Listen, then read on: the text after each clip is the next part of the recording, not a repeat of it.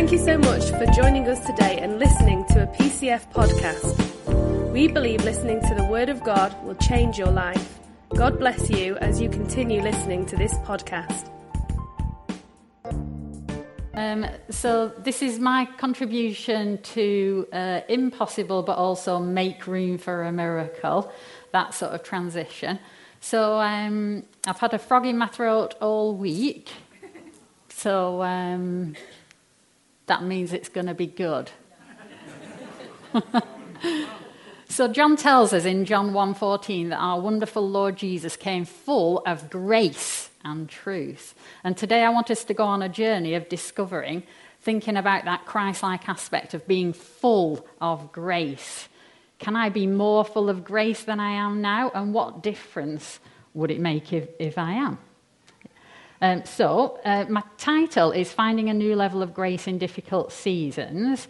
So thinking about seasons, life has different seasons. Some we choose, like starting a family. Some we adjust to, like retirement or children leaving home.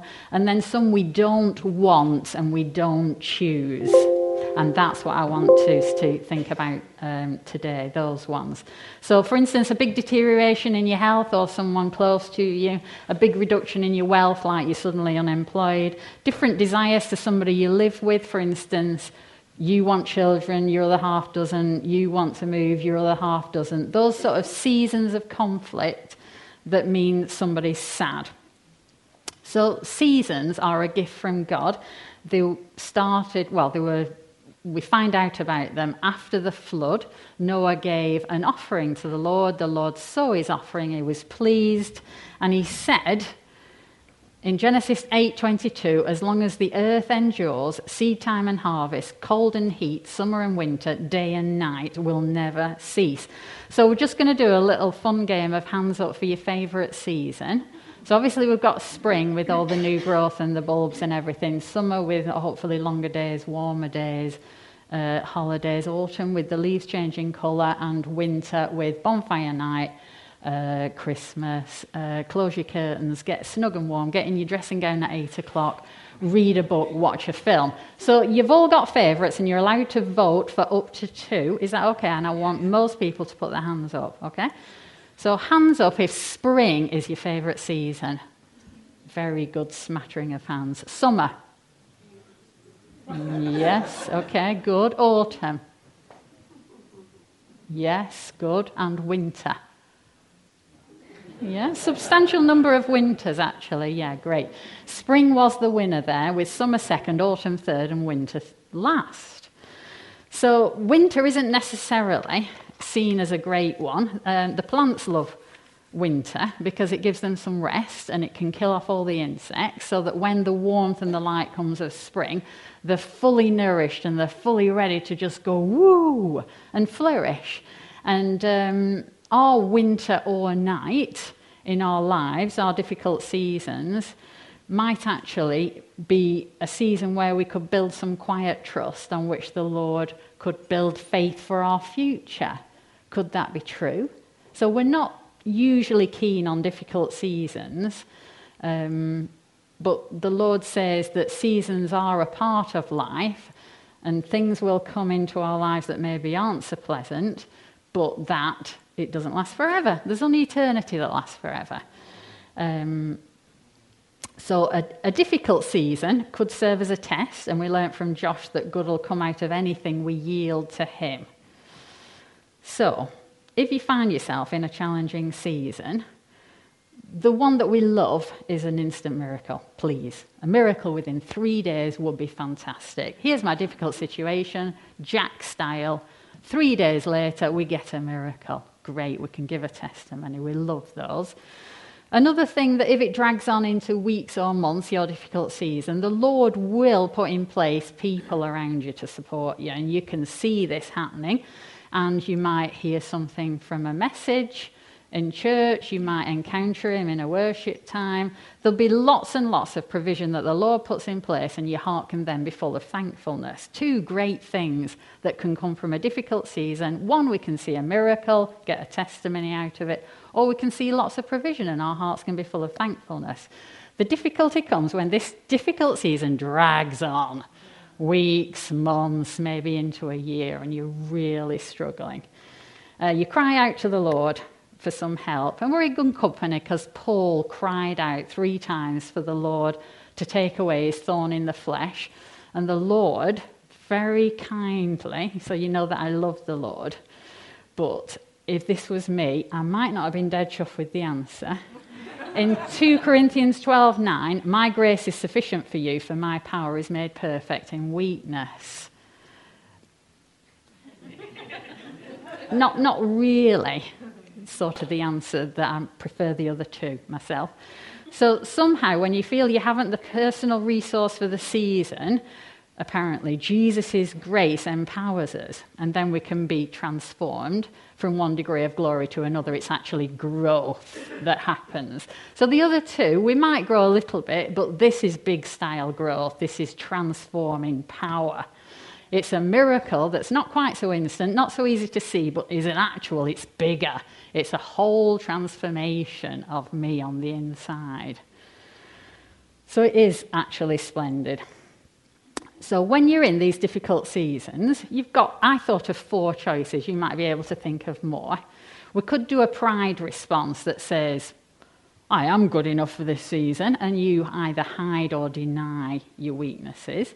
The enemy will chip in with a few little good ideas, he thinks they're good anyway, to prevent the transformation. You could distract yourself with lots of short breaks or have fun trips. You could go on lots of shopping sprees. You could numb the pain with some alcohol or endless screens. The enemy will be very happy to chip in with some little suggestions to stop the transformation. Your body will do a stress response to threat or fear, which is the fight, flight, freeze thing. Now that's also a God-given thing in your body, and fighting's good as a Christian, but what we need to make sure is we're not fighting flesh and blood. That's the person in front of us, but our fight is the heavenly realms. So fight's fine, but let's fight the right thing. The freeze thing, stay in bed, not very effective. The runaway thing, no, again, not great. The really good one is to turn to the Lord or to draw from the Lord and ask him for more grace. And a difficult season will always force you to do one or other of these options. You won't be able to stay neutral because it's a very difficult season. So when I find myself in a difficult season, someone asked me, where's the grace? And for me, this was a nonsense question. I had no connection to as an answer. And who knows, where there's a disconnection, it's the Lord saying, Adele, I need you to think about this. So it prompted a bit of study. And this is what I'm sharing with you today. So, grace. We know the Lord is gracious. Psalm 145, verse 8 says, the Lord is gracious and compassionate, slow to anger and rich in love. Romans 5:2 says, through him we also have access by faith into this remarkable state of grace in which we firmly and safely and securely stand. I'm using the Amplified because I thought it was fabulous. Let us rejoice in our hope and the confident assurance of experiencing and enjoying the glory of our great God, the manifestation of his excellence and power. It's very wordy, but basically we know that grace leads us to being able to stand, and we have hope, and we have confidence assurance that we'll see God's glory, his power at work. I want this grace. This grace is fabulous. This grace is key, isn't it, to everything that we want in our difficult season. And then with Paul and his thorn in 2 Corinthians 12:9, this is he, Jesus, saying to me, Paul, my grace is sufficient for you, for my power is made perfect in weakness. Therefore I will boast all the more gladly about my weaknesses, so that Christ's power may rest on me. We know that grace is empowering. So when I was first a Christian, I was 21, I learnt that grace means it's empowering and that it's unmerited favour of God. And so I learnt that, but it just stayed in my head. And this was my disconnect. So this is what I was trying to study. So the dictionary definition of gracious is courteous, kind, pleasant, especially to someone of lower social status, warm, benevolent. And then it also said, in Christian context, compassionate, forgiving, forbearing. And grace, dictionary definition, smoothness and elegance of movement, an extended period to pay.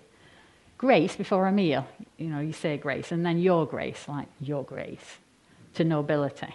And then it also said, in Christian belief, grace is free and unmerited favour of God, giving everything to those who deserve nothing. So suddenly I understood my disconnect, because I was very familiar with grace being graceful movements, this first definition of grace, the smoothness and elegance of movement. Because in all my childhood, all the way up to me becoming a Christian at 21, I loved watching graceful movements. I did ballet when I was a little child. I did ballroom dancing when I was an older child. I had a stint in my teenage years of travelling from Burnley to Bradford to go ice skating. And then I did contemporary dance as an adult. So I would be mesmerised watching the Winter Olympics and watching these leaps, like this dancer, going around 3 times, a triple axel, and landing and putting your back leg out, and I'm on a blade of metal on ice. I mean, that's like wow, wow, wow. I would be mesmerised watching that sort of thing, or a ballet. So any smooth movements, I love to watch the flow of it. That gives me great pleasure. I've got a tiny bit of Torvill and Dean now, just to thrill you. It's very short, it's only 30 seconds. Can I cue the Torvill and Dean?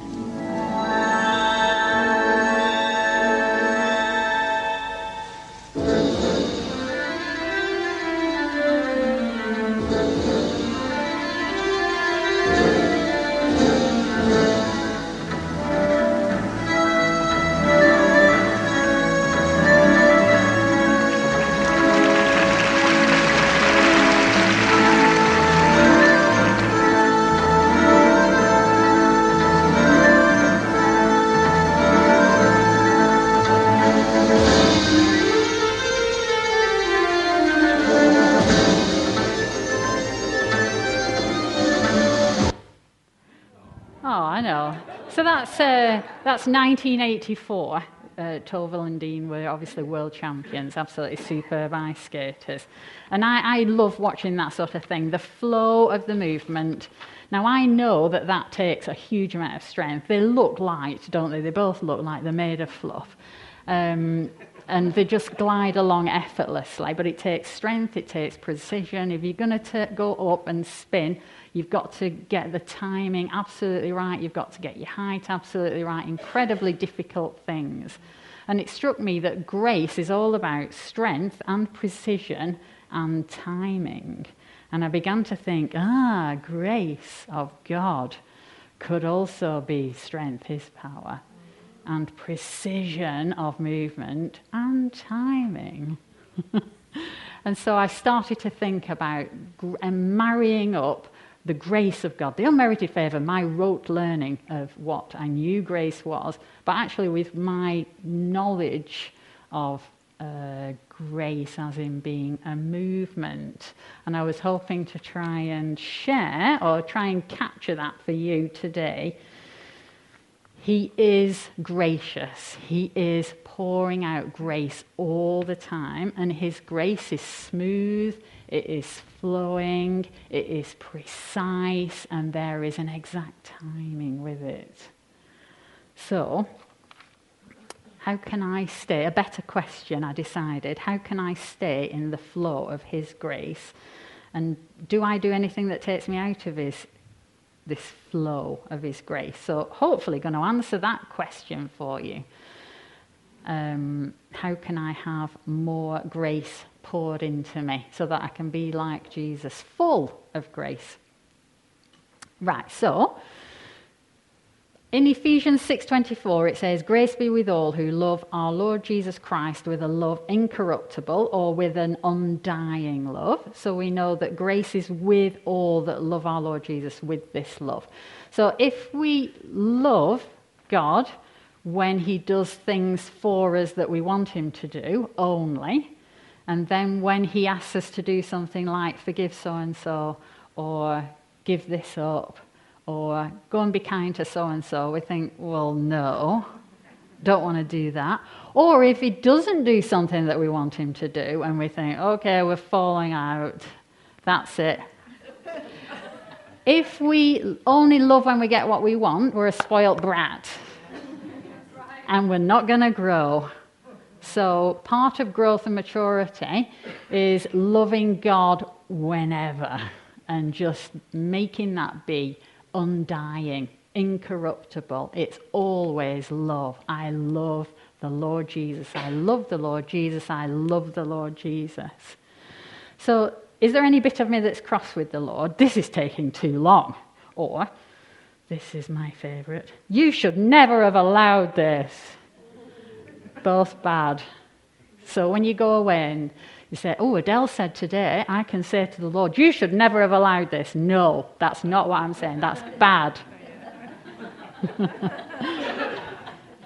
What I'm saying is, am I fully satisfied with all you are and all you do for me? And I have to be. I have to reach that place where I'm fully satisfied with him and all that he does for me, good or bad, things I like, things I don't like, to get that incorruptible or undying love and get grace pouring into me. The other one, Psalm 119, verse 132, turn to me and be gracious to me, as is your way with those who love your name. Now, I was going to say that I have learnt to use the name of the Lord when I'm struggling to sleep, because I know he's good and I know he's powerful and I know he sees and he cares, and I can ask him when I'm struggling to sleep because my mind is I can pray in the name of Jesus for sleep, and it's effective. And then Colin in prayer just earlier was sharing a similar testimony about that very same thing, and I'm thinking, oh, it's not just me. So any of you, it could apply. You can get better sleep by using the name of Jesus' authority over your sleep with that. It's got to be faith-based. It's not a magic word, obviously. But, and then what's your response then? Oh, Lord, thank you. I love you. You help me get back to sleep. It's a love response. So we've got to love his name. And not just the name of Jesus, but any of his names, the provision, Jehovah Jireh, all the great facets of the Lord. Similar, 2 Peter 1:2, grace and peace be yours in abundance through the knowledge of God and of Jesus our Lord. When we go through difficult situations and we find out, we learn more of God, we get to know him as faithful or kind or loving or our provider. We get to know that aspect, and then grace and peace is ours in abundance as we know these aspects more. So as we get to know him one by one with all these aspects, apparently grace and peace is ours in abundance then. So crying out for grace, another effective one, Isaiah 30:19 says, people of Zion who live in Jerusalem, you will weep no more. How gracious he will be when you cry for help. As soon as he hears, he will answer you. So crying for help is another effective tool. The Lord hears and he answers. Not shouting at the Lord. This is crying out from humility. I need your help. He loves that. He hears it. He answers. It's worth a little check. Is there anything that stops the flow of God's grace to me? So pride. So we know that God opposes the proud but gives grace to the humble. So pride might be getting in the way. Fear. We know from Wayne that fear is the opposite to faith. Grace comes by faith. So therefore we need to just double check. Is there any fear that's stopping the flow of God's grace? running for cover elsewhere. The Lord has to be our refuge. He's the only effective refuge. Nothing else is effective. Do I run for cover elsewhere when I'm in my difficult situation? Impatience, this is the timing one. So we can trust the Lord's timing. And we must wait. Those that wait for the Lord patiently are the winners. So, and unforgiveness, we know that the Lord is slow to anger. Gracious means forgiving and forbearing. So if we're holding on to unforgiveness, we can be sure that we're going to move out of the grace of God. We're not going to be in the flow of God's grace while we're in unforgiveness. And then finally, draw near to the throne of grace. So Hebrews 4:16 says, let us then approach God's throne of grace with confidence so that we may receive mercy and find grace to help us in our time of need. Now, I find visualization very helpful. I find it really helpful to visualize going into the throne room, approaching the throne of grace with confidence, put myself into a position of confidence in my mind's eye, going into the throne of grace. And I can visualize receiving mercy and finding grace to help me in my time of need. So another thing that might be helpful is worship with song. I particularly find worship with song helpful, unsurprisingly. And so if there are any of the songs that we do in church, you could write the name down, put it up at home, and just let it fill you, drawing near to the throne of grace to find that grace and mercy. So in summary, what I'd like you to remember, not Adele likes ice skating. Please don't remember that. You can do, but it's not really what I want you to remember. What I'd like you to remember is that seasons don't last forever. The Lord has made it that seasons come to an end. There's only eternity that lasts forever. But difficult seasons are an opportunity for transformation into Christ-likeness. God's grace is always being poured out, always. This steady stream from his throne room, always pouring out grace. He is gracious. He just keeps pouring out grace. There's always more available. And how can I get into the flow of his grace? Is there anything I can do?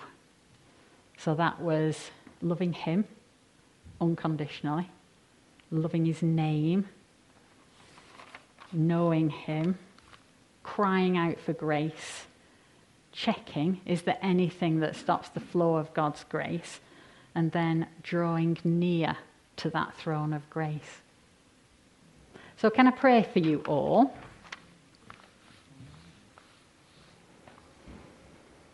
Father, we humble ourselves before you. And we say in our own strength, we don't have enough strength for the fullness of life and godliness that you call us to. But with you, there is a smooth flow of everything we need. We look to you for an outpouring of your grace so we can keep standing in our difficult seasons and then thrive and grow in the glorious season that follows. Amen.